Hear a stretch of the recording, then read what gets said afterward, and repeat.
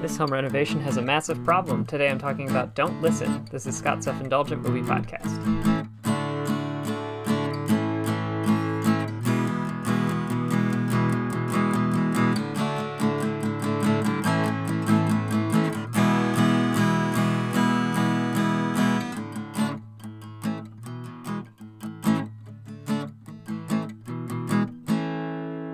Hello movie friends, welcome to Scott's Self-Indulgent Movie Podcast. I am Scott, and today I'm talking about a Spanish import that is available on Netflix called Don't Listen.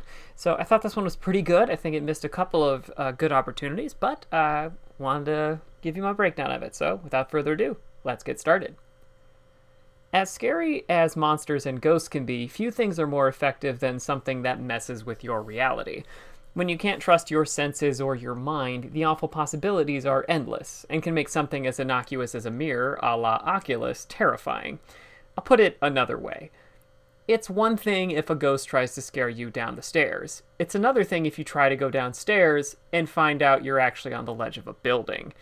Enter Spanish import Don't Listen, with a vengeful spirit pushing people towards self-harm. The film centers around a family of three who will trying to make their living renovating old houses. But something's off about their latest project. Their previously joyful son is having terrifying nightmares and turned antisocial.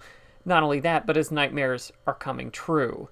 So when the family comes face to face with the unexplainable, they begin to dig into the house's past and try to fight or satiate the angry spirit within. The baseline for Don't Listen is really good. We've got a troubled kid and parents that dismiss his concerns until it's too late.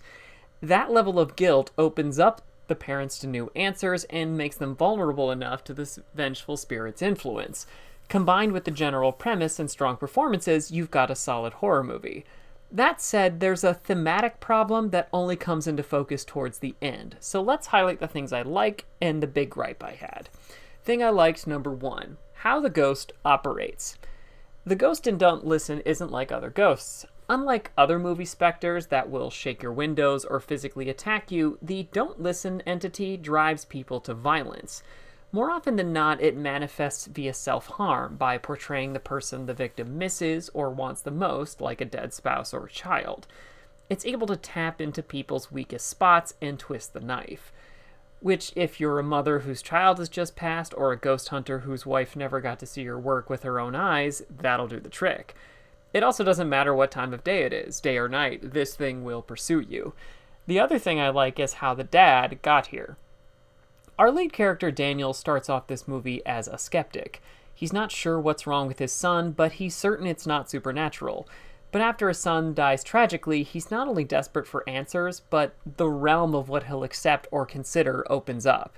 So when he gets a chance to meet a paranormal investigator, he does his very best to verify that he's not crazy and get the man's help. Everyone's reluctant to accept what's going on, and I think that's a much more effective setup than the traditional one bad night leading to a complete worldview reshift and a ghost hunter who's been doing this for years. The main gripe is, what is this movie about? At first glance, you'd assume that Don't Listen is about guilt. When we first meet Daniel and his family, it's clear that his family is worried about all the time he spends on his work versus with his family, despite being in the same house with them. So when his son dies while he sleeps, his guilt has a body count, and makes him desperate to make things right somehow. But the arrival of the ghost hunter seems to put this on the back burners. Instead, it becomes a mystery as the father-daughter team, one believer, one skeptic, try to solve what's going on and have their ideologies clash. While I like this idea by itself, it means Daniel's story is put to the side, only for it to come roaring back in the finale. It doesn't kill the fun, but it's enough to turn what could have been a great horror movie into a good one. The verdict is that it's good, but not great.